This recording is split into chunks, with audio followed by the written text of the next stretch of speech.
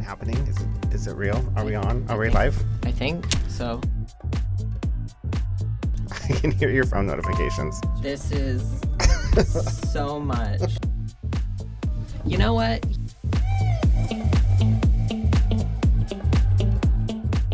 I don't understand how this radio thing works. Like, is it? I don't know. Absolutely not. So, trigger warnings. In this show, we often talk about religious and personal trauma. Our episode often includes subjects centering around manipulation, gaslighting, coercion, toxic masculinity, patriarchy, shame, guilt, brainwashing, emotional, mental, and physical abuse. If any of these topics are things you don't want to hear today, please feel free to skip this episode. Your mental health is always the top priority. So, for recording purposes, because I forgot to turn it on the other minute, let's introduce ourselves again. Hello, my name is Aiden Ash. My pronouns are they, them. This is It's Our Turn, Queers in Cults. And my very, very special guest today, my dear friend, is here with us. Hello, Aiden. I am Tony. You are Tony? Oh, my gosh. News to me. Sorry, I totally interrupted your introduction. Please continue. All right. Let's do it over. Let's start up now. 30 minutes in. Let's do this again. Okay. Tony, he, him pronouns. Awesome. And I am so excited to hear your story today. You're here. You have so graciously agreed to come on here. So it sounds like I sent you a contract, you know? Yeah, we actually had to sign some things. Yeah, exactly. We have a non-disclosure agreement, and there's this little, release of liability we had to get to. No, I'm so glad that you were willing to do this because... As interesting as I know that I am, very, and Emerson also, yes. Right? They're just so fantastic. I love Emerson. Emerson is taking a self-care day today, and that's why they're not here. Yes. And I am so happy that they're doing that because it's extremely important. It's so important. It's so important to take self-care days. It's so important to put your mental health first, and especially when you're doing something like this where you're talking about yourself, you're talking about your trauma, you're talking about your past. It does get overwhelming and exhausting, and so it's really important to put your mental health first. And like we said earlier in the disclaimers, we talk a lot about a lot of heavy stuff on here, so always put your mental health first. And we love that you're here, but if these are subjects you can't listen to, it's okay. Just, catch us another time. So, Tony. Hello. How are you feeling today? I am so excited. Are you excited? Yeah. I'm so glad. Are you a little bit nervous? Because I get a little bit nervous. Yeah, but I like to say it's just excitement. Yeah, totally. Like, it's a nervous excitement. It's not like... what am I doing? What did I agree to? Get me out of here. I mean, it's definitely, I think the last time I was on the mic like this, I was doing a solo for choir. Oh, you're a singer, are ya? Yeah. You're a vocalist. Well, this is a radio station if you'd like to sing, hum a few bars. No. So, no, I won't be doing that today. Okay, that's not in your agreement. We understand. We'd have to pay extra. Yes. I don't know where this, fucking Linda Belcher voice is going. I know, but I like it. I like it, too. Maybe I'll come up with a drag persona name and... Apple cider vinegar. What's that? Oh, a drag name. Oh, I was like, does it help? Are you trying to tell me my voice sounds bad? I don't understand what you're saying. Like, what does this mean? Really helps your stomach, Yeah. Yeah. Just makes everything better, like my ears that are bleeding because I'm listening to you. Tony. Just dive right in. I don't know if you have a plate. Tell us who you are, where you're from, what's your thing, what you dealing with. God, this is gonna be a thing. I'm gonna keep talking like this. Sorry. This is good. So I am from, originally from Indiana. I was born in Indiana. Mm-hmm. Moved around a lot in Indiana, and basically went to 5 different high schools. That just shows how much I moved around a lot. Which, I mean, just that experience alone, we could make a whole episode out of. Yeah. The social challenge of just starting a new life every fucking year, Yeah, no, it was some bullshit. Which we cuss a lot by this time. Oh, good. Show, so, yeah. Thank you. I meant to tell you that before that we should probably add that into our trigger warnings because we cuss nonstop on this show. Oh, yeah. Mm-hmm. Yeah, I was going to say, I do kind of cuss like a sailor. That's why we're sometimes. friends. Mm-hmm. That's why we get along so well. So, but yeah, I moved around a lot. I actually lived in Michigan for 2 different times, but probably a year and a half total. Okay. And fuck Michigan, by the way. I literally was getting ready to say, so how was Michigan? A cold. A cold? Like, ridiculous. Oh. Blizzards. Why? Ew, no. Blizzards? Gross. We don't do that. We anyway. we don't like that here. We don't support blizzards. Yeah. So, anyway, and then eventually moved to Alabama in high school. And so... How was Alabama? Let's take a second and talk about Alabama. How was it? I mean, I know the answer to the question. I'm just asking. So basically, whatever you've heard about Alabama is true. And worse. Yeah. Like all true times 10. All the stereotypes. It's true. Which is unfortunate. But that is unfortunate. I mean, there's good things about Alabama too. All right. Okay. I'll take your word for it. I just don't know what they are. That's on the next podcast. That's a whole entirely different episode. So, anyway, and then when people ask me where I'm from, I usually just say Alabama. Gotcha. So, because my family is currently there. Gotcha. Okay. So, anyway, so that's where I was from. I moved out to Cali in, I want to say 2016, for a cult. For a cult? You moved right here for a cult? Cult. Oh, Yeah. wonderful. We love it. We love it. That's why you're here. That's why I was, What type of cult, might I ask? Like, is there a particular sect of religion that it was centered in? Yeah, non-denominational Christian would be the most. Yeah. I guess that's what you would put a sect in. But they come from Church of God, which is, okay, I would say more charismatic. Okay. Christianity. Charismatic Christian for sure. I was raised Pentecostal, and yeah, I know, right? And I'm admittedly I should like inform myself a little bit more. There's so many different branches of Christianity. You know, there's Baptist, and then there's Southern Baptist, and there's like Church of God, and I think my uncle and aunt they pastor a church down south, and I think theirs is a Church of God, but then there's like this type of Church of God and that type of Church of God, and there's all these different branches, and it gets branches inside of branches. It's so confusing, and it's so difficult, you know, like to keep up with all of them, and it adds a lot of extra pressure when you're just like, I can't remember what we do and what you do, and it's not so much like I want to hear your story, and I will constantly go on tangents, so you can just, you know, make hands a little bit or something, tell me to wrap it up. No, this is perfect. But the pressure isn't it's so judgmental. That's the point I'm trying to make, is that like you could be literally a branch, 2 churches could be 2 different branches of the exact same denomination, and they would be like, well, you're wrong because of X, Y, and Z, and you're wrong because of X, Y, and Z. Like, it's so like the differences are so important because there was this like self-righteousness, you know, and it makes it really, really difficult. And I know in Pentecostal churches is as far as judgment goes. Yeah, there's my mom's, one of her best friend was in the Pentecostal church, and you know, she wore the skirts all the time. Totally. And it was like such a competition, especially for the women. Yes. Mm-hmm. You know, who's the prettiest this Sunday? Who has the best hair? Who has the best makeup? Or, well, not makeup. Not makeup. They didn't wear any. Yeah, we're not allowed to. Yeah. No makeup. But makeup. You know, like, just who had the best? Who showed the best brooches? Like, seriously. Like, and my sister and I we used to talk a lot about, you know, because the reason that we believe, I mean, there is a United Pentecostal Church. There's a few United Pentecostal churches locally, but we were friends with, ironically, Pentecostal and United Pentecostal are like constantly at war, but also United Pentecostal churches, a lot of times they, a lot of times people from United Pentecostal churches will I think it's called proselytize. I can't remember. I might be saying that wrong. I'll look it up.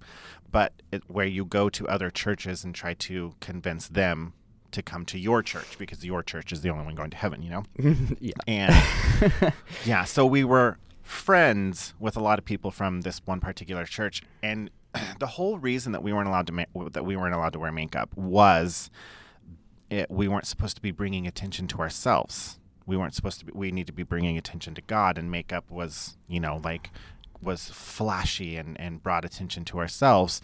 And I just remember having this conversation with my sister. She's like, I don't understand why we're not allowed to wear makeup because we bring attention to ourselves.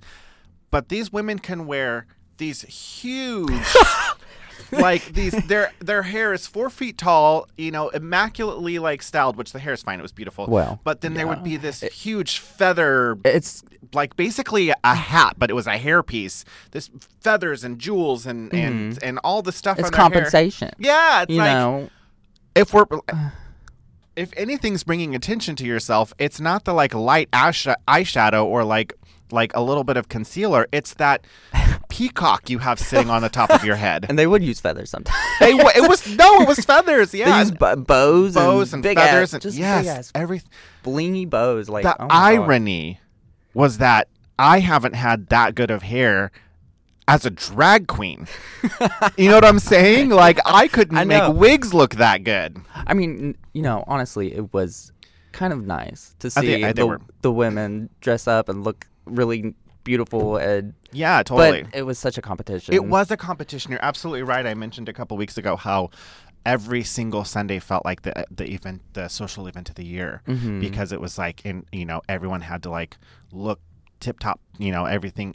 Particularly, all of the pressure was always on the women. And I would like to also remind everyone, we say this often, that when we use the term male and female or men and women, we are using language that church uses to classify and identify people. Male and female, men and women is not the language that we use. We believe gender's on a spectrum, and that male and female are not indicators of gender or anything, but we use that language to indicate something that the church used.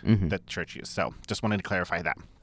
But the pressure was always on the women. Yeah. So much. Yeah. And not only, now that I think about it, it's not just a Pentecostal church. It's especially southern and out in Alabama, a lot of the Baptist churches, they would dress up hardcore. Yeah. And their suits and ties and dresses and hats and the suits and ties. When I was in my early 20s. Yeah, early 20s. It was so, I was queer as fuck. Sometimes I feel like I was more flashy then than I am now. But the only way we had to express ourselves was with suits and ties. And it was so popular to have it was so the only thing we could have was suits. And then we met some people from down south and they were super flashy with their clothes. And so I was getting all of these different colored suits and stuff. And my favorite one I had, it was black slacks, and I had this white jacket with this kind of paisley pattern. It was black, white, and gold paisley pattern with a matching handkerchief. And then these black and white they were fake, but they looked some kind of leather or snakeskin, black and white shiny shoes. I was oh, so pretty. What? So pretty. So pretty. So pretty. Yeah, I was how did they not know? I mean, obviously everyone did know, but I was. Yeah, it was, God, so funny, so funny. Anyways. See, the church I grew up in was a Baptist church, but it was boring. We wore our Walmart best, and I just was I kind of wish we had bling bling, and we were yeah, totally. It was we weren't allowed to really do that growing up, but it was just the pastor. I talk about our church. We had a good pastor and bad pastor was really into self-image and being noticed, and that was the most important thing. And so being flashy, a certain level of flashy was okay because it brought attention, made us look good, and made us look rich is what it made it look like. It was all about looking wealthy. Yeah. He was all about looking wealthy. Yeah. So Gag. you mentioned the church that you grew up in. Do you mind talking a little bit more about that? Yeah, sure. It was in Indiana. It was a Baptist church. And originally, so we had I guess I could use good pastor, bad pastor too. Okay. But originally, we'll say bad pastor. Okay. Just much more conservative with his views in Christianity and well, life. Life in general. Yeah. So he was pastoring there, but it was like everybody would just come to church and put on this mask. Like it was such a tight community, that church. Everybody knew each other, you know. Yeah. We would all hang out with each other, have dinners and all this, you know. So we all pretty much knew each other. And I can remember hanging out with a friend of mine and going to his house. I love his mom. Oh my gosh. To this day, she's a saint. Aw. And like in a good way, not like when we say, oh, they're a saint, you know. Her name's Beth Ann. Oh, sweetheart. I love that name. Okay. But anyway, her husband. Unfortunately, it's always the husband. Why is it always the husband? Well, we know why it's always the husband. Okay. Yeah. Hashtag. That's a different TED Talk. Okay. So, anyway. Oh, God. I'm going to laugh so much in this. I know. I love it. I'm hilarious. So are you. You are hilarious. We're not going to get anything accomplished. We're just going to make jokes the whole time. And I love it. Okay. So, anyway. Husband, asshole. Period. And to be common. And he was like a cop. And imagine that. So, and he was just a dick. And his children didn't feel comfortable around him. Like, and there was just so much going on in the home that was just a mess. And it was just like my home. It was well, not, you know, different things, but same, like a mess. Same like atmosphere. Yeah. What I was trying to say. And then we would all go to church. You know, all these families had their big ass messes, and then we'd all come to church and put on masks and be like, "Praise God, we love our lives. Everything is wonderful. What a beautiful family we have." Yeah. All that. You know, like, shut up. Yeah. The irony, and I keep interrupting you, not interrupting, but you just have so many good points that I want to talk about, and I've had like 4 shots of coffee.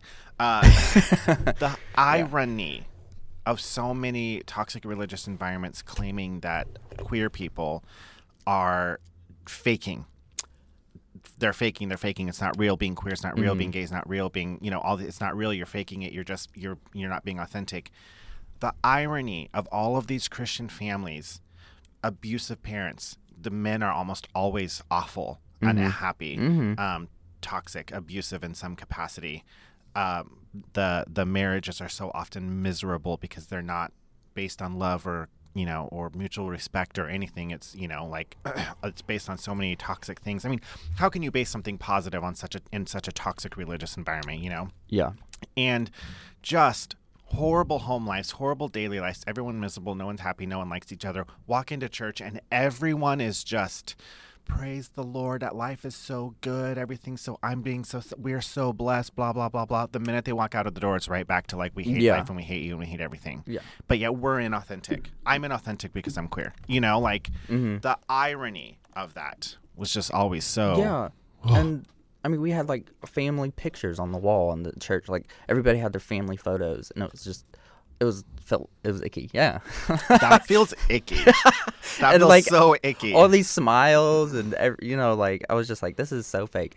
But anyway, so of course, you know, homosexuality was one of the things that the first pastor. I don't believe the second pastor very often. He was more, what is the word? Implicit? Implicit. Okay, so he was more implicit. But the first pastor would be like, you know, here's a list of sins on the wall here. Yeah. If you look up here on the... Yeah. If you direct your attention to the right side of the church, we have painted all of the sins on the wall. So Please choose the one that you are mostly interested in. Oh, I'm weak. Yeah. So I chose homo. Said, well, I'll take homosexual for 200. Thanks, Pastor. So I'm going out in style. I chose homosexual. So anyway, Oh. yeah. So he was, more explicit with it, but so it was just everybody. Okay, so I was gay. Okay, Yeah. obviously. Would have never guessed. Yeah. Just kidding. No, that's a joke about stereotypes that I don't believe or encourage. Oh, I just want to put that out there. Oh, you know what? Speaking of jokes, I like. Speaking of jokes, how are you doing? Oh. Anyways, sorry. Jesus Christ, help us. He's not listening. Homo for 200. But anyway, so I feel like I should go back farther because there's a part of my story that is almost important to tell, but it's embarrassing. I hate telling people this, but you can say or not say whatever you want. You are not under any obligation or contract, as contrary to the joke we made earlier. No, I mean, it's not like I'm not going to be embarrassed that much. But my family lineage or line, I don't know. Yeah. So my ancestors, just recently, maybe like 3 years ago or a couple years ago, my grandparents actually found the man who came here, my grandpa's side of the family. His great grandpa, coming here, he came in the 1620s, and my grandparents and my mother were very proud to find this and this information, and I mean, you could read his will and all this stuff, and his son's will, and anyway, and I read it and I was appalled. I was appalled. It was a man who came. He was Scottish and Irish, and he lived near Manchester in England. And he came here with a reverend and all his Christian buddies, basically. Anyway, he got here and immediately started owning slaves. Oh, God. And, meanwhile, he's like, in his will, it's all God this, God that, praise the Lord, whatever. And also, here, let me pass down my slaves to my son. Yeah. And it was just like, oh, my God. And why in the...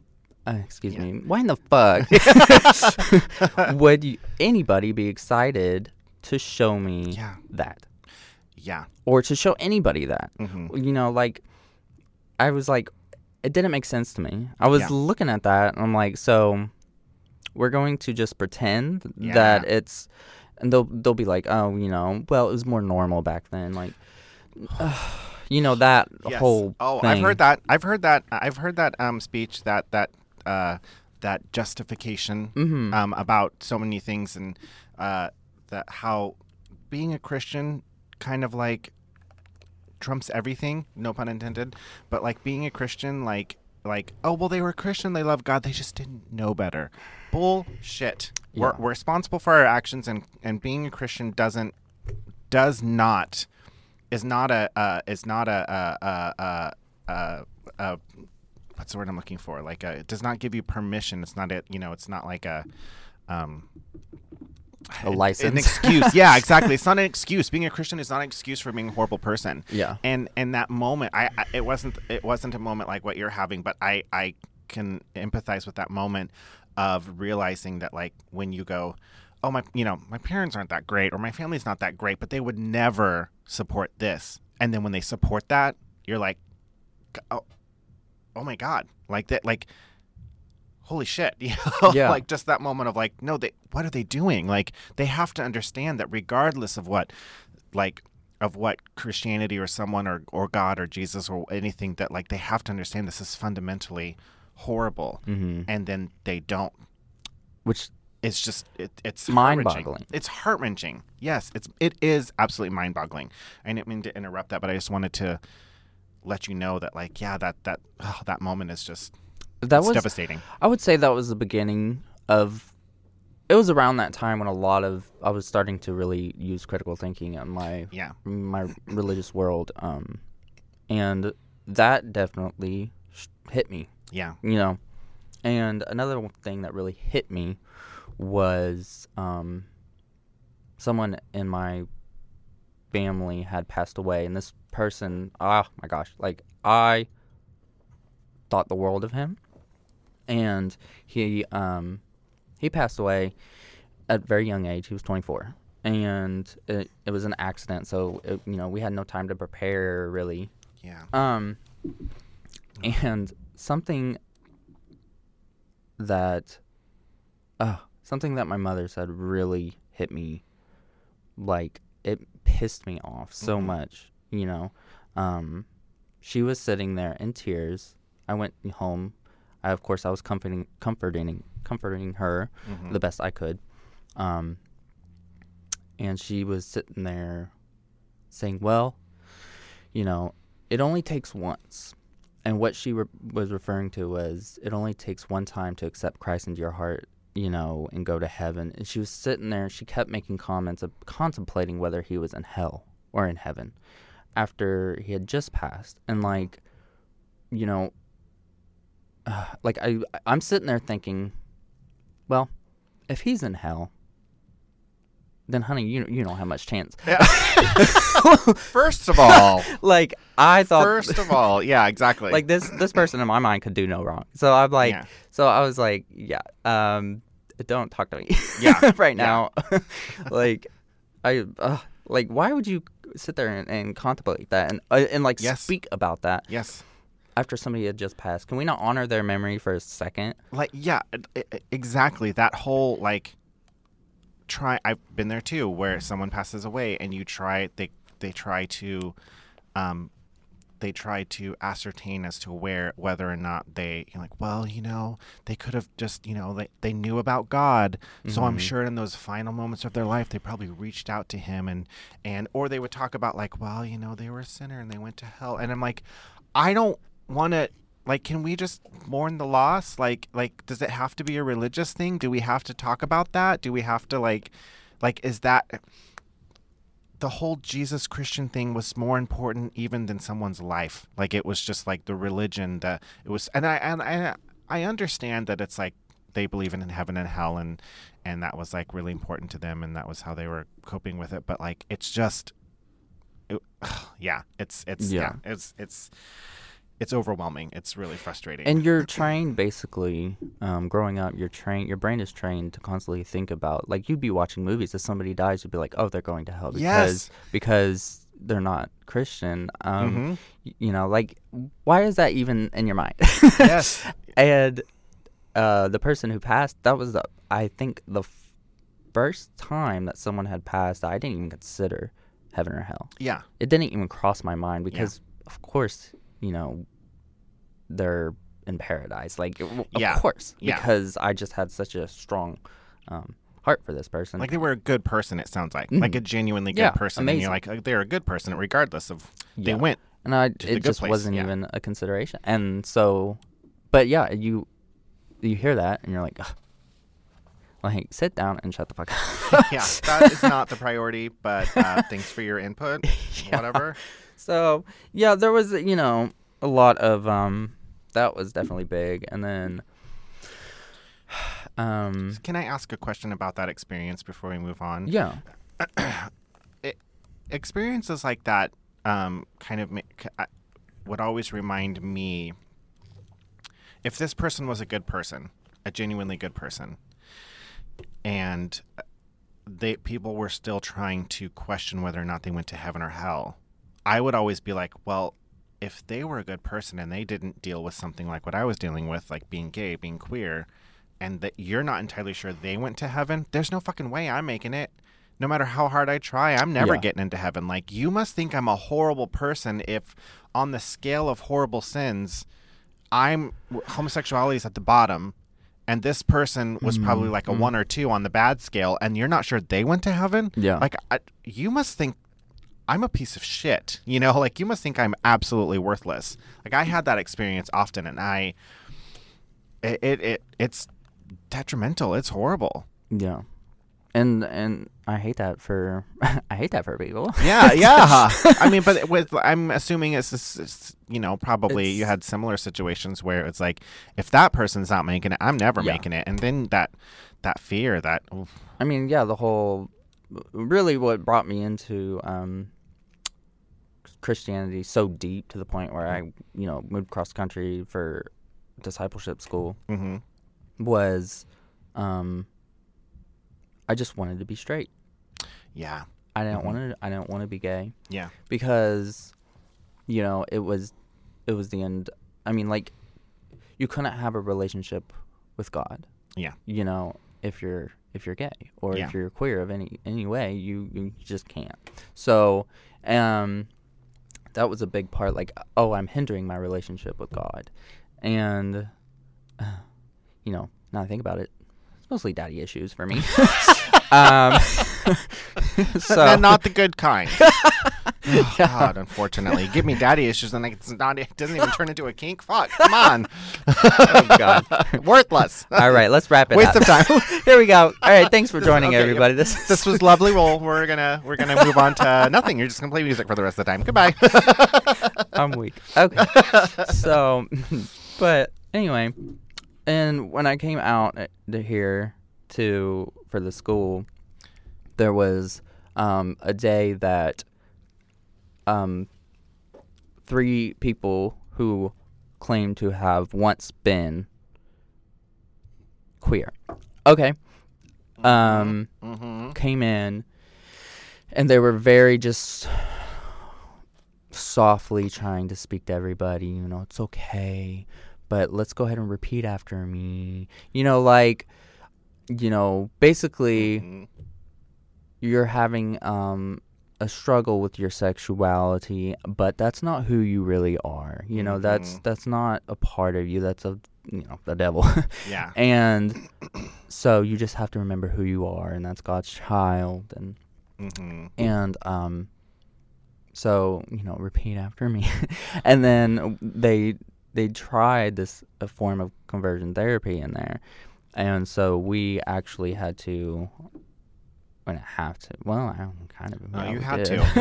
Like you quote unquote had a choice, but if you didn't do it, you were going to be excommunicated. Like, that's usually, in my experience, that's usually how religion goes. Going to you can do whatever you want, but if you don't do it, never come back. There was definitely at the least going to be some manipulation. Absolutely.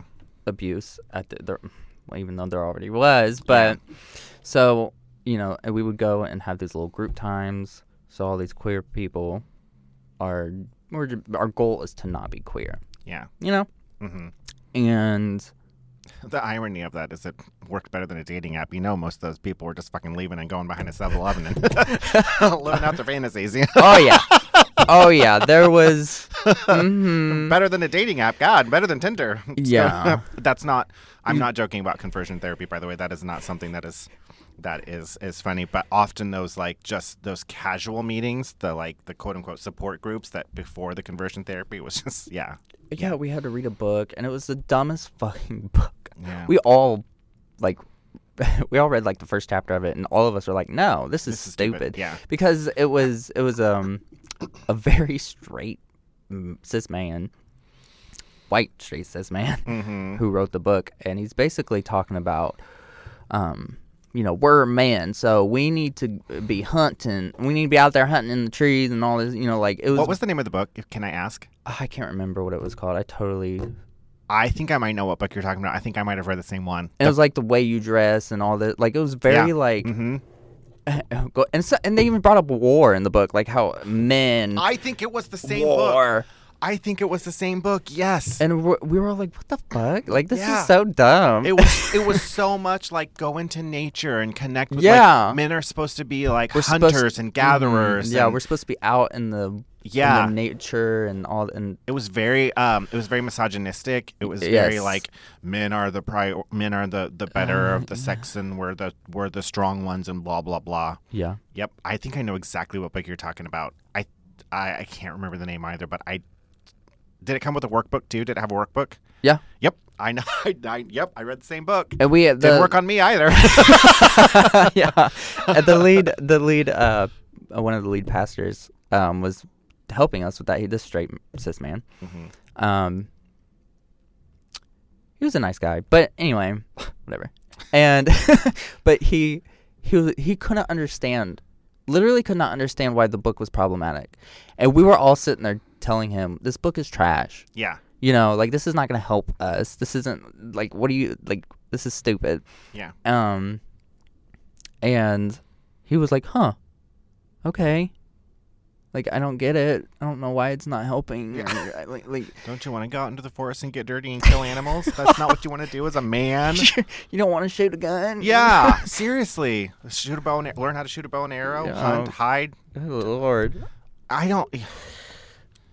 The layers of how offensive it was. Like, it was misogynistic. It was toxic. It was, it was like putting heterosexuality as the default and the norm. It was just so problematic on so many levels. Yes. And it was literally revered like this beautiful, perfect example of what quote unquote men are supposed to be like. And it was genuinely believed to help you, like, figure out that you're not gay. Like, this was the answer. This was the book. This was the magical book that would make you straight. Yeah, I wish I could remember the name of the book. I really do. I do. I'm almost positive it's the same one. Yeah, it sounds like it. Yeah. I'm sure there's a lot of books like it, though. Oh, but yeah. There's this person on Instagram, TikTok, all the social media, but they're a singer who writes comedy songs. Mm-hmm. And they're doing this trend right now where they will post a little clip of some masculine, misogynistic guy talking, on a podcast. And then they come in and sing, don't give men microphones. Oh, yeah. Stop giving men microphones. It's amazing. Oh, it's so great. She's going to make she's going to make a song. Like, it's going to be on iTunes. Oh, I saw that on TikTok. Did you? Sarah Esteros or something? Yeah, just the other day. Yeah. And I was laughing so hard. She's so good. So funny. Yeah, she's amazing.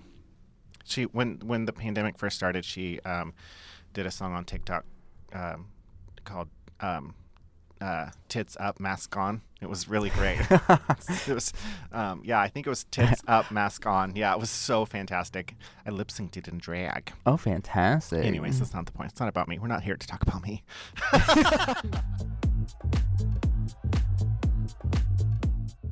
Let's jump back in to your life and all your personal vulnerable details.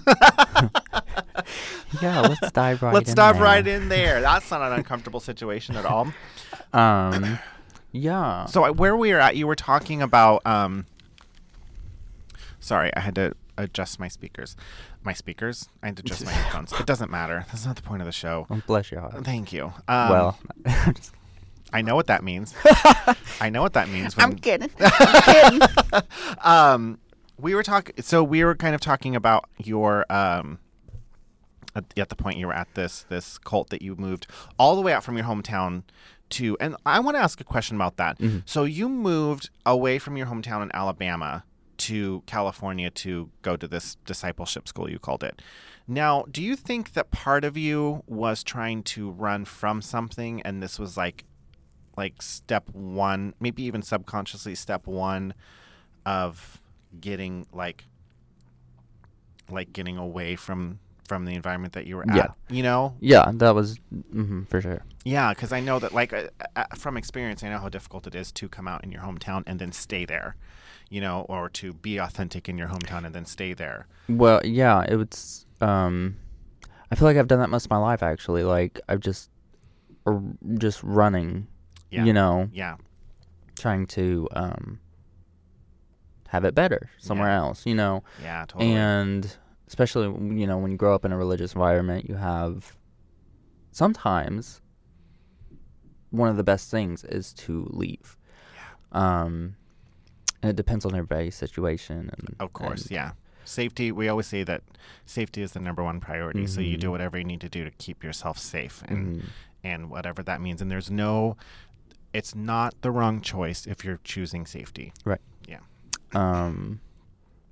But, and of course, coming out, your safety is first. Yeah. Make sure you're in a comfortable place. A safe place, yeah. And I waited until I was in a comfortable place to come out.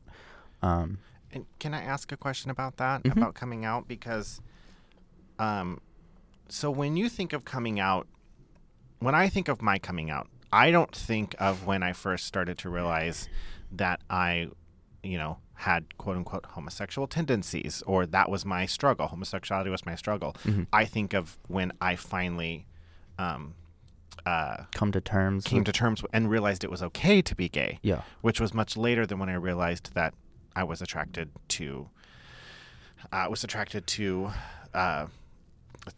people at the time. Again, this was way before I knew anything, so I'm saying gay because that's what I knew of back then, and I was attracted to men because I only knew at that time there was only men and women in my world. That was it. I didn't know there was gender was a spectrum and all that. Mm-hmm. So for you, is it kind of similar where like you knew that you had quote unquote homosexual tendencies, but you didn't know it was okay until much, much later? Yeah. And there were certain people that knew I was gay. Mm-hmm. But honestly, that wasn't until I started becoming more comfortable with my sexuality. And that would be like people at work. I worked with some people and I would just kind of come out to them and then I actually felt so good at work because I was able to be myself, and it was amazing.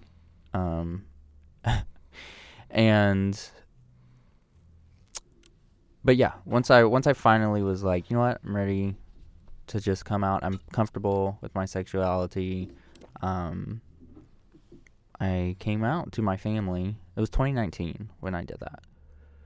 Okay. So just a few years ago. Mm-hmm. Okay. And I actually,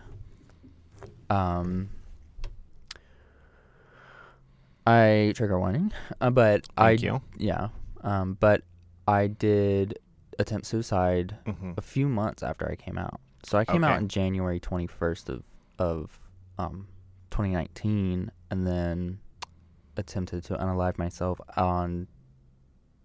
it was June. Mm-hmm. There was, of course, people think that coming out is like, I don't know, like it's supposed to be rainbows and butterflies at the end of that tunnel. Mm-hmm. And it's Yeah. not. And It's not. usually it's not. I hope it is for some people, but 100%. Yeah. I And- always hope for the best, but Mhm. I think you're bringing up a really important fact and a reminder that contrary to how it's depicted on media, coming out, it often gets much, much, much worse directly after that. Yeah. And it's something to prepare for. I obviously didn't really prepare myself. Sure. I could have definitely have done more, Yes. No. I think you were doing pretty fucking good to come out considering the circumstances. Yes. Thanks. Like you, it is not your responsibility to prepare to deal with your trauma to love yourself. Like it's not how I'm not wording this correctly. It's not your fault that it's not your fault that you had trauma surrounding your coming out. That's what I'm trying to say. Okay. That's not your fault. Okay, facts. Yeah, it's not your fault, and you came out. That was amazing. That's it. It's all encompassing. You came out. That was fantastic, and the fact that you had trauma surrounding that is not your fault. It's the people who caused it, and yeah, don't. I'm not trying to tell you how to feel, but I also don't want you to beat yourself up for something that you had no control over. You know? Yeah. Yeah. Thank you. Absolutely, of course. That's good. Okay. Absolutely. and I, I want to continue to hear this story, but I just really want to reiterate again that it's really important for people to know that often right after you come out, it at least for me, it's like coming out I came out of desperation. Mm-hmm. I had to do something. And I was so tired of living in one world Oh, it's exhausting. Yeah, that I wanted to live in the other one, but then once I switched over to that world, it was just as difficult because the situation surrounding it, the trauma surrounding it was still there. But I just, almost was acknowledging it more, was seeing it more for what it was, which was almost as much, if not more devastating, Yeah. So anyway, I tried to do that. Mm-hmm. And I was also grieving the person I had lost, who had passed away in 2018. Mm-hmm. I hadn't actually grieved yet. Yeah. It took almost a whole year. It took like 6 months before I finally. Yeah, I'd say about 6 months before I finally even cried. Yes. And some people it takes a little longer. I was like that. Yeah. Mm-hmm. To grieving is, very different for everybody. But and anyways, I would say the hardest thing was my mom, because she was my best friend. Mm-hmm. She was like my whole world growing up, and I was with her all the time. And the problem is she's a little kind of narcissistic. But It's always fun. there was a lot of religious manipulation and stuff like that, and just it was a mess. But coming out to her was not that great, Yeah. So, it was the hardest to come out to her, which it Yeah. shouldn't have been. Somebody who is my parent, who is also my best friend, it should have been the easiest, and that's one thing. Like, you never know what people are going to say when you come out. No, you really don't. you It really could be like, don't think too much about it, because you could just sit there like and put yourself in a panic attack, and next thing you know, they're like, oh yeah. Yeah, I knew the whole time. Yeah, And you're I like, knew you were I good. was dying. Yeah. They're like, oh yeah, totally cool. I love Yeah. you. Yeah. Whatever. Or you could be like, this person's totally going to be fine with it, and they fucking freak out. Yeah. Because everyone's dealing with their own shit, and things so personal and intimate and vulnerable, like sexuality, often is very triggering for people, good and bad. Mm-hmm. And so it's really, you're right, it's very unpredictable. Yes. And you really should, it's easier said than done, but you really shouldn't take their reactions personal. Yeah. Very difficult. And when coming out, I think it actually helped me quite a bit, the way I came out, because I came out to, first, the person who I trusted the most, my sister. Awesome. I think it's very wise to do that, because you get that kind of support. You get that grounding. Yes. So come out to somebody you trust and know will be there for you regardless. Mm-hmm. If you have somebody in your life that's close to you like that, just do that first. Even if you just come out to that person and then wait. Yes, absolutely. Take some time to just live in that and enjoy that. Enjoy that, exactly. And then you'll get more courage and support to come out to more people as you go. And that was I'm glad I did it that way. That's very good advice.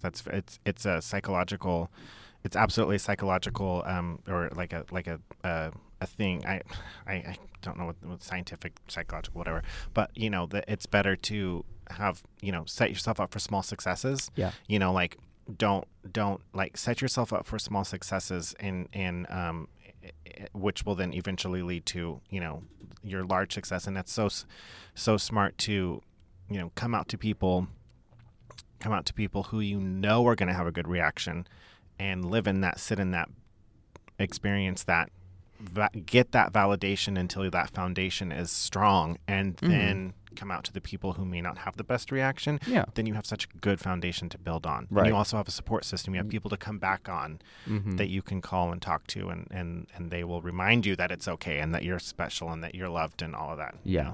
Yeah. And take your time, There's no rush. There's really no rush. I mean, I know it's exhausting to live two lives, but take your time, and obviously be safe. Make sure if you know that coming out in a home maybe you live with your parents and you know that it would probably be very bad if you came out. Don't do it. Yeah. Wait. Yeah. I always tell people that only come out if it benefits you. Yes. Only come out if it's going to make you feel better. If it makes you feel better, if it benefits you, if it encourages positive mental health, if it's something that you know is going to improve your life, then do it. If not, you don't have to. You know who you are. Mm-hmm. And you're the only person that matters. Yeah.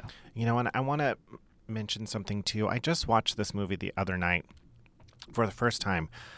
I tend to avoid queer movies because they're quite triggering for me because I didn't have a good experience. So then when I watch happy movies about happy queer people, I'm like, fuck this.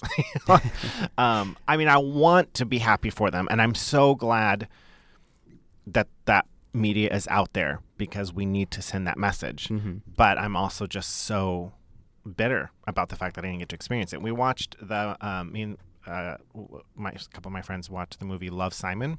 Have you seen it? Mm-hmm. It was beautiful. Yeah. It was amazing. Without spoilers, the person, the bad one, I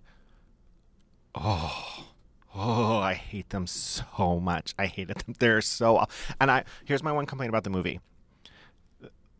That they with spoiler alert for Love, Simon, the person that should have been the villain just got away without anything. Yeah. The worst person just didn't have to suffer any consequences while all the blame was put on the queer person. I was pissed. I was so angry at that. And I'm like, oh, but everything else about the movie was beautiful. And the response that the parents had to their son coming out was so beautiful and so heart-wrenching because I never got to have that experience. Yeah. I never will get to have that experience. Mm-hmm. My parents will never look me in the eye and say, I'm proud of who you are. I love like you being queer doesn't change anything. I love you. My sister did. My sister did say that, and she has said those specific words to me. Nothing will change how much I love you. Mm-hmm. Nothing, whoever you are, what you do, nothing will change that. And my mom has been very much like, I love you in spite kind of thing, I still love you. But that is a huge thing that we have to mourn when we come out and our parents don't accept us. That we will never get to have that experience. Right. It's so hard. Mm-hmm. And,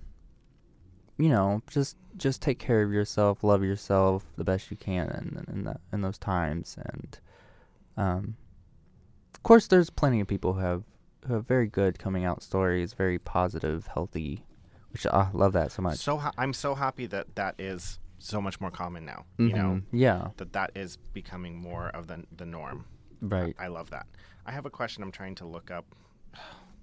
Why can't I log into my own damn computer? I don't know, Aiden. What's going on over there? I have a specific question that I want to ask you.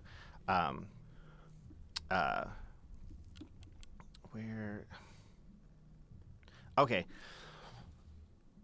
You talk about moving out here to go to a cult, basically. And I know that those experiences can have really lasting effects on us. Mm-hmm. And I wanted to ask you if what are some of the lasting effects that toxic religion has left you with in regards to being queer, to being a queer person? Are there things that are like prominent in your mind that like, oh yeah, this is something I'm going to deal with for my life?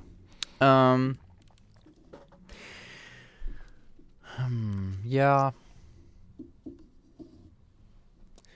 Body dysmorphia is definitely one. Oh, yep. I mean, that's a thing. It's such a thing. And you know what? You know what's unfortunate about that is you come out of religion with something like that and you go into the queer community and there's like this different type of dysmorphia, for that, like you get it from both ends. But there's also internalized homophobia that is something I am deconstructing every fucking day. Every single fucking day. Because it's so deep. It's so deep. And, that's just something you got to work through and I mean, when your brain is drilled with all these toxic ideas your whole life, it's easy to once you finally transition or come out and on the other side of the gate, it's easy to see some weeds, that are coming from the other side. How'd that get over here? Like why did I bring that with me? Yeah, totally. So deconstruction is definitely, it's a long process. It's totally probably for the rest of my life. Yeah. But it's worth it. Yeah, for sure. 100% worth it. I'd like to unpack that a little bit. The internalized homophobia. We talk about how that one of the things I like to talk about on the show is the nuances of the challenges, and a lot of people can understand the overarching large concept of toxic religion, Christians hating gays, but it's the day-to-day, like you said, the internalized homophobia. I always, we were taught the sky's blue, the grass is green, gay is bad. Like, it's not just an ideal that like Jesus being the Son of God, the fact that there's a heaven and a hell were ideals that were fundamentally drilled into me, but I still knew that they were concepts that I was being taught and accepted. But the fact that homosexuality is wrong and being gay is bad and that I was bad wasn't just a concept that I was taught. It was ingrained into my reality. So, I'm sure you can relate to this. When you talk about internalized homophobia, it's not just like, oh yeah, I was taught that gay people are bad, so I'm trying to remember that they're not. It's like, no.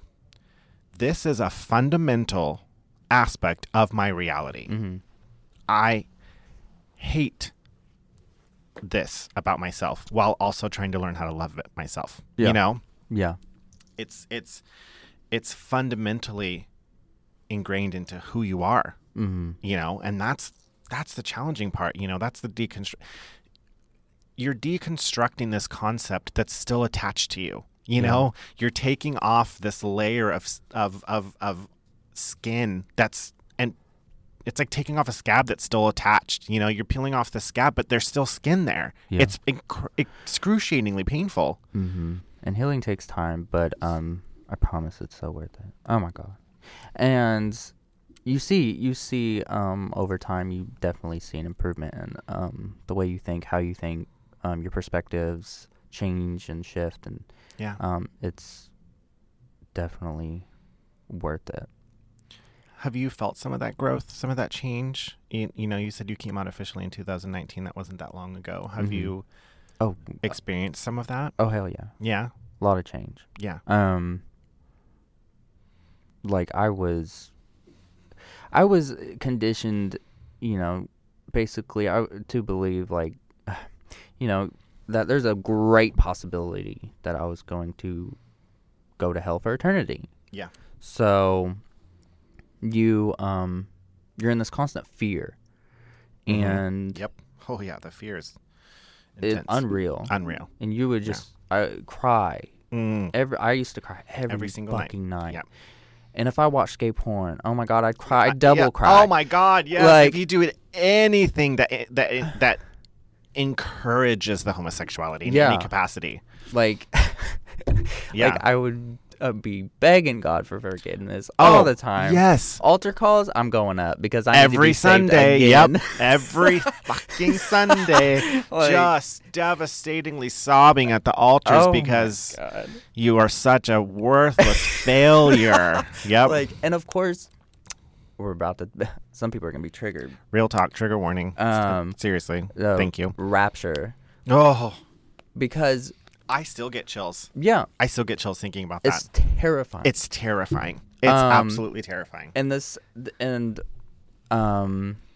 especially when you're basically on a time clock, right? And you're fucking countdown. You have so many days. You better get the gay out of you quick. Yes. Because you're gonna be left behind. Not just a timeline, but you didn't know when it was going to happen. Yeah. It's kind of like taxes. Have you seen those memes where it's like, you owe us taxes, you owe us money? Well, how much? I don't know. This Yeah. much? Nope. Going to jail. That's how the rapture is. It's like, I'm coming back to take all of the God's children away, back up to heaven so that they can live in paradise. Cool. When is that happening? Not telling, but Yeah. it's definitely going to happen. Yep. When? Soon. Oh, not even. How soon? Not even the Son of God knows the Not, return. no one of- knows. Just God. Just the Father. Just God. Just God.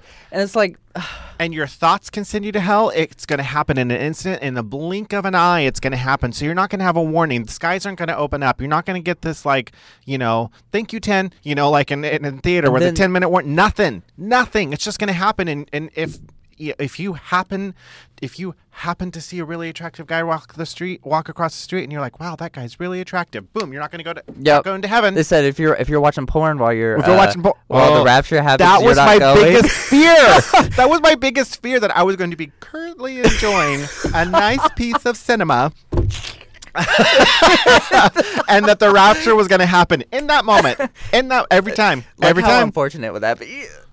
Like, damn. I was convinced. Yeah, I mean, I was convinced it was going to happen. I was like, I know I'm gonna be fucking smoking a cigarette, Yeah. and then that's sin Yep. on me, and Yeah. but I haven't asked forgiveness yet for it, so I'm gonna get left behind. Like, I know. And then there's 7 years of just 7 years of torture on torment. Earth, Mhm. and you and you have basically the whole idea was like, there's a redemption for people during those 7 years, but you are, first of all, there's no Holy Spirit.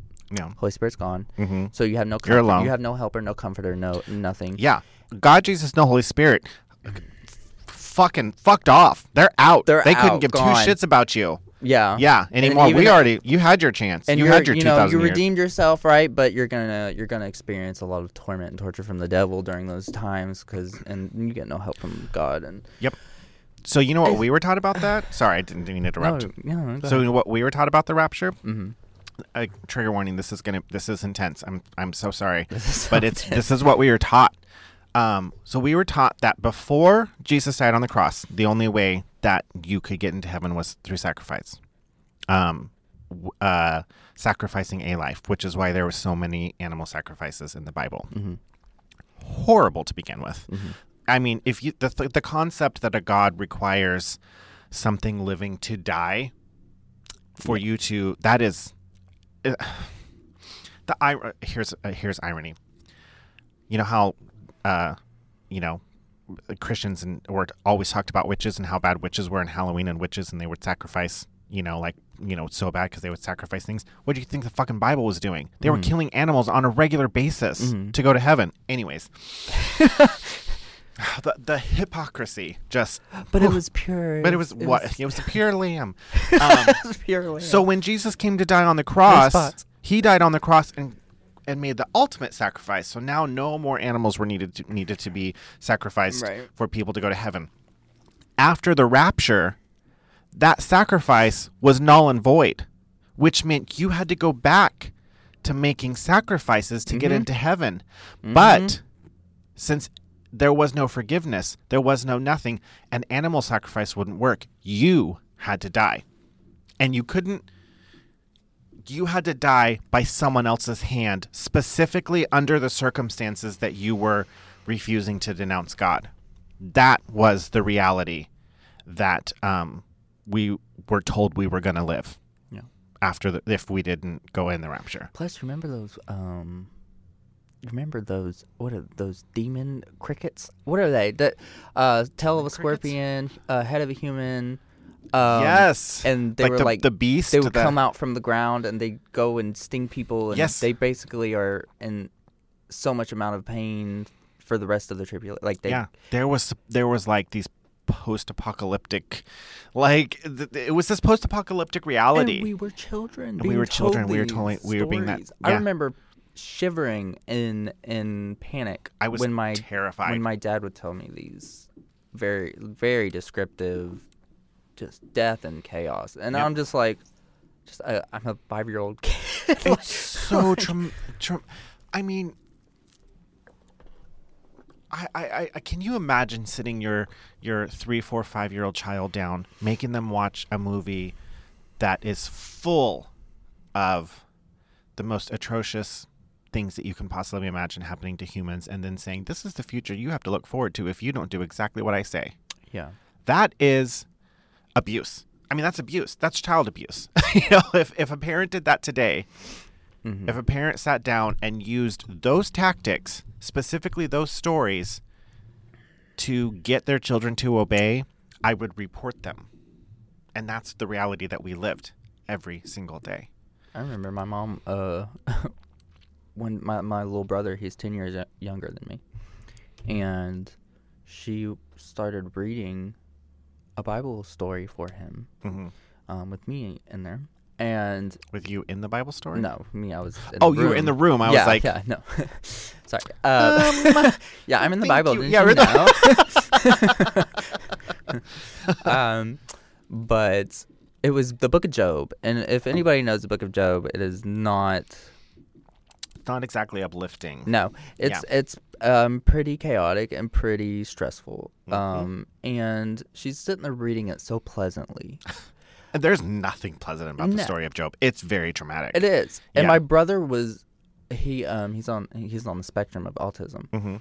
And he, I mean, shoot, you could not be on the spectrum, still shiver like And that he would did. totally, absolutely. But he was noticeably having a reaction to Yeah. what he was hearing. He was getting uncomfortable, and he was fidgeting, and he was doing a lot of hand movements, and like in his eyes and everything. Like you could see it, and she kept reading. Yep. And I snapped on her. So I I said, "Could you stop right Yeah. now? Can you not see? You're affecting your child." You're traumatizing your child.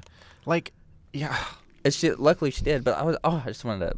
That the using fear and using manipulation like that to control kids, convincing them that that's going to get them into heaven. Like if the fear of hell and the fear of wrong and the fear of Jesus's judgment, God's judgment, was the manipulating factor to get children to obey. Yeah. It's horrifying. It's absolutely horrifying. I don't understand. I just don't, nor do I want to. I don't want to understand that. And also I would like to say that for anybody listening who identifies as a Christian, right? The rapture is not in the Bible. No. So so calm down. You're fine. Everything's gonna be fine. fine. Everything's gonna be fine. It's Absolutely. totally mistranslated. Yeah. The rapture is a new concept that came out in the 1800s from a girl who I did not know that. a young girl in Scotland claimed to have a vision, and then it was popularized from a British writer, which I don't know his name. Oh, okay. So That makes sense. it's very new, and it's Mm-hmm. even you could say that the early church in the time of Acts didn't believe in the rapture, so why should you? Yeah, totally. So unfortunately, the translation of the Bible that we have today, that is really common. Someone decided that this is how it was, and then they talked about it enough that it became popularized and became very much. I hate to make this. I don't really hate to, actually. I think it's appropriate, but it's very much like a trend. 10 years from now, people are going to speak things as this is how language changes, like how things get into the dictionary, that it's like, well, this is a common term that people have used enough that now it's part of our language. That's very much how like a lot of the Bible ends up became about, like I know I'm just simplifying it and I'm not trying to devalue it, but unfortunately so much of the Bible is just popular concepts that people put in there because they were trying to manipulate other people, and that's the current version and interpretation of the Bible that we have today is really unfortunately like that. It's just so much manipulation and control. It really is. And it doesn't make sense. Yeah, it doesn't make sense. Well, it makes sense in a way that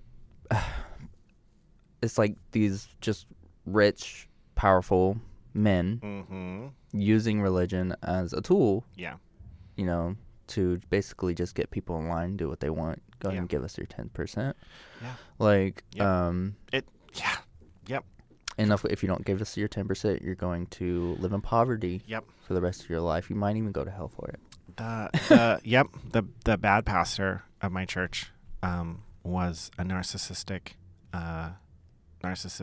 abusive person who wanted to control us and take our money. Like he was absolutely the stereotype of bad pastors. Like that's exact. Like he literally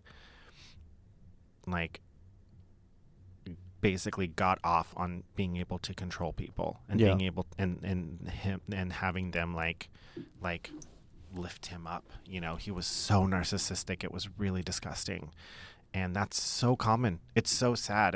And you know, I do want to clarify again that like the stance that we have on this podcast, on this show, is that religion is not inherently bad, but bad people often use religion as a tool. You know, and if you want to, if being a Christian and following Jesus is the way that you find happiness and the way that the path by which you can be a better person and treat people better, then good for you. Like, that's fantastic. That's fine. But I don't care if you're using Christianity or if you're using being gay or queer. If you're using those things to hurt people, it's wrong. It's toxic. It's bad. Yeah. And unfortunately, religion is used so often to manipulate and control and abuse people. And it's So often. Do you remember? You ever heard of Benny Hinn? Oh yeah. Okay, yeah. Of course.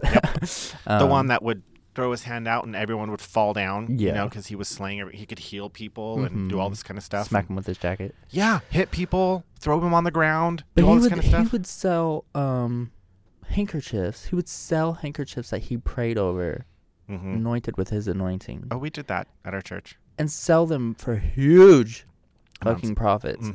We didn't sell the handkerchiefs, but we did believe in that concept. Yeah. Yeah. And but I do recall during my, I should say, awakening or whatever. I do recall hearing Benny Hinn say, and I loved Benny Hinn at the time. You know, I was a fanatic. I couldn't stand him. I thought he was annoying. I'm like, I don't care how close you are to God. You annoy the crap out of me. Oh yeah, he had me convinced. Nice. You know, I like Joyce Myers. That's who I. Oh liked. yeah, we were a Joyce Meyer fan. Oh, I love Joyce Myers. Anyways, continue your story. Sorry. But so there was one where he said he was telling a story to his congregation that one time he basically was saying that today is a day that if you don't tithe, a curse will fall upon you. And all this, like, it was like so disgusting. And then another time I guess he said something that a couple had disagreed with or something. I don't know what he said. He probably said something awful. But the couple gets up and he's telling his congregation this story. The couple gets up and starts to leave. And he yells at them and says, if you walk out that door, then the Holy Spirit will leave you. Yep. If you walk out that door, if you walk out my doors, yep, then the Holy Spirit won't be with you and you're going to die and go to hell. And they walked out. And then of course, you know, he's telling the story and we're all like, everybody in the congregation, oh my gosh, you're such a man of God. Yeah. You know, that's terrible. How could they do that? You know, like, those people went on to live very happy lives, I'm sure, because they got out of that bullshit. Out of it. Good for them. We applaud. Good for you. Good for you. Whoever you are. We love that for you. Yeah. Yeah. No, I had similar experiences at our church where the pastor would, you know, there was a couple in our church that just fucking would get up and leave because the pastor was so just blatantly just out there with so many of the things that he claimed. Just horrible, horrible things. And I when I say love, I mean hate, that concept of how many times they would threaten you with curses and God's judgment if you didn't give them money. If you didn't give them money. If I walked up to somebody right now and said, I'm going to put a curse on you if you don't give me 10% of your income every month. Like, what? Yeah. Like, and I've said this before on the podcast, that if you... Unfortunately, with a lot of the cults, the people who are using religion as tools to abuse people, if you remove the Jesus aspect of it, it is closer to mental illness and instability than it is religion. Oh yeah, I remember having a full-on panic attack thinking it was the Holy Spirit. Yeah. Oh, absolutely. If you take if you used the same tactics that these abusive religious environments are using, but you took you just took the word Jesus out of it, just Jesus, and you said those same things to a people, it would be considered abusive, and you would be considered mentally ill. Like, and rightly so. And I'm not saying that everybody that's doing that is mentally ill, but I'm saying that it's very damaging. With those people that are using that to abuse people, it's very, very damaging. Oh my goodness, we had at the cult I was a part of. We had just okay. So the year I was there, somebody had unalived themselves. Who was in there? It's extremely traumatic to be in this cult, and that's why it's, people just be careful where you go. But because it's all about, they say it's all about healing, right? But the problem is these are not professionals. No. They are not licensed therapists. They're not doctors. This is dangerous. It's dangerous. And so we had a girl, beautiful girl, unalived herself. And then just a year later, I had actually moved back. And I'll tell you a story about moving back. I had moved back not for the cult, just for myself, basically. So you moved out here for the cult, moved away, went back to Alabama, and then came back here not for the cult. Yeah, got it. But I was still hanging around with the community. Yeah. But anyway, that year, someone who I was roommates with last year who was doing another year at the school had unalived themselves. So that's 2 people, and there was actually an investigation on them. Good. After that. Yeah. And I hope they were fined or something. I don't know. They kept it hush-hush, but I hope they had consequences. But actually, what had happened was they brought in a licensed therapist. Good. I'm so just overwhelmingly frustrated and angry about this. Yeah, they probably had to. They were probably like, it was court ordered. Probably. Yeah, if I'm they sure. wanted to keep it open, you have to have a licensed therapist on board. Because these people, I interrupted you again, and I'm sorry. No, you're good. But these people that they think they are so good at fucking everything, and they think that because they are so close to Jesus and they've decided that they're so good at everything, they take people's lives into their hands. We're not just talking about like general advice or like encouraging words. We're talking people come to them with legitimate, genuine mental illness, and they are counseling them with no training, no understanding, no concept of how psychology, brains work, trauma works, nothing, and giving them quote unquote advice that is so detrimental and damaging, and giving it to them as if it is fact. It's dangerous. That's the thing that it's so dangerous. And that's why we do this podcast, because people's lives are literally at stake, and completely uneducated, narcissistic people are taking those lives into their hands. We had a thing where it was called Sozo. I don't know if you ever heard of that, but it's the inner healing, basically extreme intense inner healing with the Holy Spirit. And you go into a room with usually 2 people, usually it's a pair, and they basically just pray over you. You can just sit there if you want to. You can do whatever you want. But the whole idea is to get extremely emotional. The whole idea is to basically go into the very root, go deep within your trauma, and just have a panic attack. Yeah. And no one around you knows what to do about it. And they're just praying and thanking the Holy Spirit for being there, and like you're having a mental breakdown. Yeah. And there's no professionalism. It's just we're just gonna let it happen. I mean, it is the equivalent of walking into a room with a broken arm and then being like, "Yeah, we can handle. Let's get a Band-Aid." Oh, well, yeah, we can handle a broken arm. We've talked to Jesus. And then you leave just exhausted, and you're depressed for the next couple of days. Maybe you feel a little bit euphoric afterwards, but it's just it's endorphins. It's you just cried for an hour. Yeah, you have exposed your trauma to the world, and then nothing was done about it. Yeah, and that's one of the it's super dangerous. I think.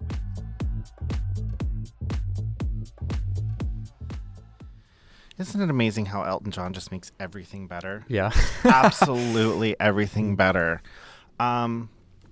Thanks for sticking with us, everyone. I know we have really deep dived into some intense subjects today. Oh yeah. Some intense topics, but you know, that's what it's like. That was our reality. It was this intense, if not more. And it needs to be discussed more. It really does need to be talked about. I'm really big about normalizing subjects, normalizing topics, letting people talking about them more so that people can realize that they're out there and normalize them and hopefully find their path to healing. I think the more we talk about difficult topics, the easier it is for people to talk about them. And then the more that they talk about them, the more likely they are to connect with someone who can help them,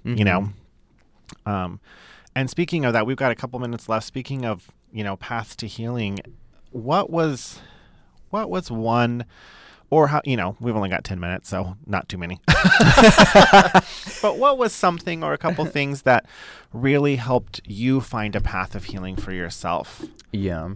I think one that was big for me was moving. It was out of the moving. area. Mm-hmm. Yeah. It was very, especially this time around, coming back here in March. Mm-hmm. A lot of healing. Just getting away. Sometimes you just need to get away from your environment. Yeah. Just get out of that. Sometimes the trauma is being reinforced by the environment. Yeah. Yeah. Mm-hmm. Also, taking a break from talking to family members. This might be difficult for some people, but I had to do it with my mom. Yeah. I had to take a break, and I'm still on that break. And, I want to have a relationship with her one day. Of course. Absolutely. But sometimes you just need to take a break. And because, it was at the point where anytime I would talk to her on the phone, I'm having panic attacks. Mm-hmm. Just from, we could be talking about nothing. Yeah. But just that involvement is very triggering. Yeah. So that was when I knew. I was like, okay, I'm obviously need some time alone and, at least away from her. Yeah. And so those are two things that really have helped. And also the just continuing deconstruction of religious trauma, just you're not going to go to hell, telling yourself you're not a bad person, you're not possessed, you're not you are beautiful, you are perfect, these words of affirmation basically every day. So when you say deconstruct, did you have assistance in that deconstruction? Where did you particularly start the learning process of deconstruction? I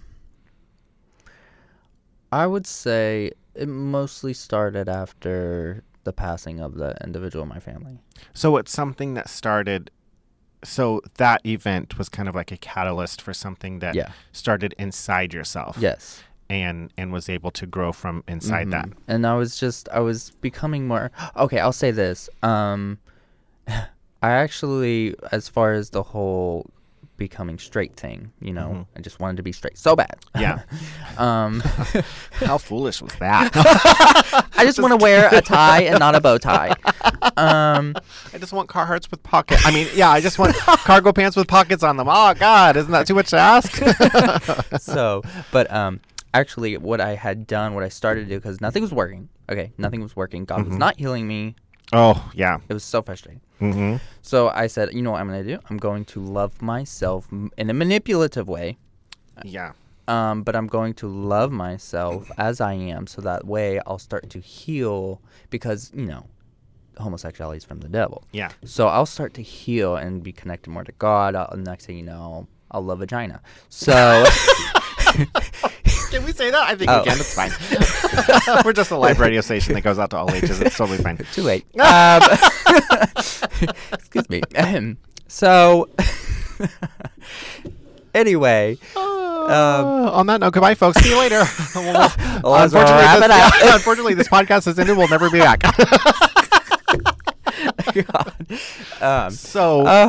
You started to love yourself. You tried to love yourself. In a manipulative way. Mm-hmm.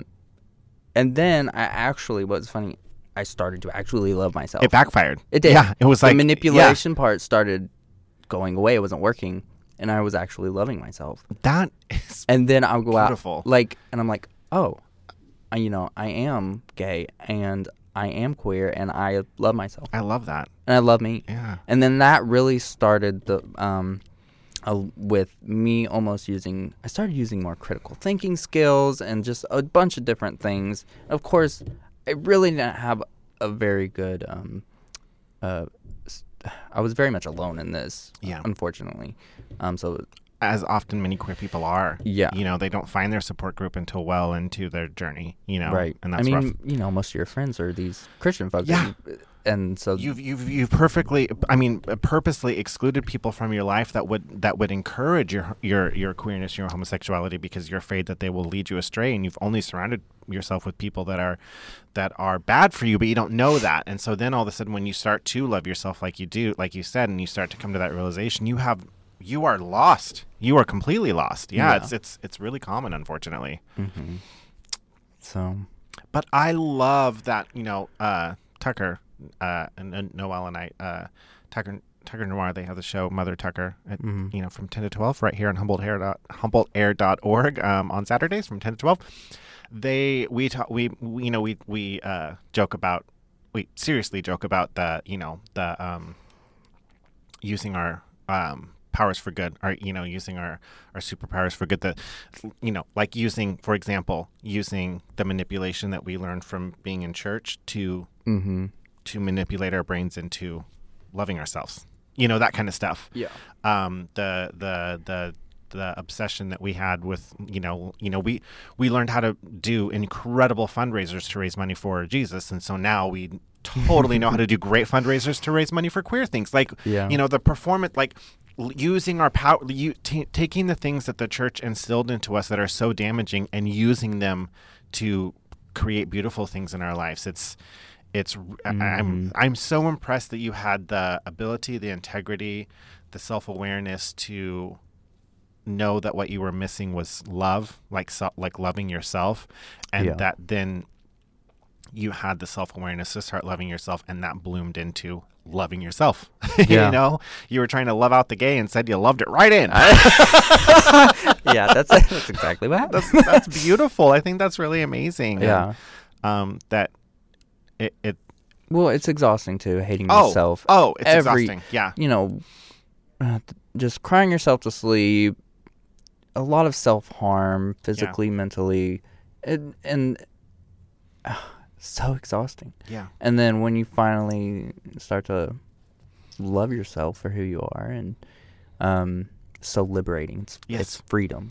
Yeah, it really is. And I encourage everyone, every single person to start to learn how to love themselves. It's exhausting and terrifying and difficult, and we are often, especially queer people who've grown up in toxic religious environments, we are not given the tools to learn how to love ourselves. We do not know how to do this. It's definitely a process. It's a process, and approach it like a class. Like these are skills you don't have. You got to learn them. Then go to a therapist. Go get the help you need. Find the support group you need. Find it wherever you can, and realize that it's not your fault. You are not responsible for the things that happen to you, but you do have the power within you, and that's what I think is so beautiful. And I hope they take away that you may not have the skills or the tools by which to. You may not have the skills or tools, or were not taught to how to control that power within you, but it's there, and that's the encouraging part. Yeah. You may not know how to use it yet, but it's not gone. It's not gone. So find someone that can help you learn how to use it, because that power, that knowledge, that energy to learn how to love yourself is in you somewhere. Yeah. And just find the people that can help you find it. And you're definitely not alone. You're not alone. No matter how alone you feel, you are not alone. And there is somebody out there that isn't just like you, but is going through what you're going through and does love you and cares about you. There is someone out there. We're here. If no one else, if you're listening to this, it's us. We're here. Please message us. Speaking of that, you can find us on social media if you would like to. It's Our Turn Pod On Instagram, you can email us at itsourturnpod@gmail.com.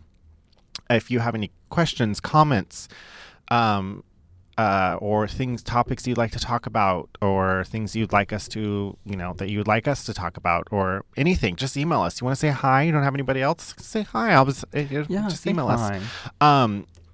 And this podcast, we are up and live. We have a podcast. It's on Google Podcasts, Apple Podcasts, Spotify, and Podbean. It's Our Turn, Queers and Cults. I have not got up to the point where I am editing and uploading I think what I'm going to do with this episode, though, because I think it's really beautiful and I want people to have it, I think I'm going to edit and upload this episode this week. I'm working on getting all of our back episodes uploaded. Mm-hmm. I think I'm going to edit and edit this episode, get it up on the podcast this week so people can listen to it, because I think it's really amazing and beautiful and I want them to be able to access it. Mm-hmm. But I'm working on getting all of our old episodes out, and it's a lot of work, and I'm sorry that I'm not caught up to date, but it's I'm sure it is a lot of work, so don't be hard. I'm working on it, but this episode will be available next week. Wednesday, Thursdays is usually my goal, but we are there. Listen to our past episodes. Emerson's story's up there, my story's up there. The show we did with Tucker Noir is up there. This episode will be up there next week, and then we talk about femininity, and I just uploaded one about music too. So there's a few episodes, there's a few options up there to listen to. So go check it out. We'd love to hear from you. Comment on it, or just whatever. I don't know. We'd love to hear. We just want to hear from you. We just want to hear from you. Only good things. If you have anything bad to say, don't message us. We don't care. Not interested in your negativity. Thank you. Bye. I just adore each and every one of you. I'm so glad that you listened. Thank you so much, Tony, for being here and sharing your story and being so vulnerable and just opening up so about good. It was really good. It was very healing for me, and I absolutely loved it. I would love to have you back again. I'm sure that you probably have told about 1/100th of your story. I'm sure you've got a lot more to talk about. Thanks everyone for listening. Thanks everyone for being here.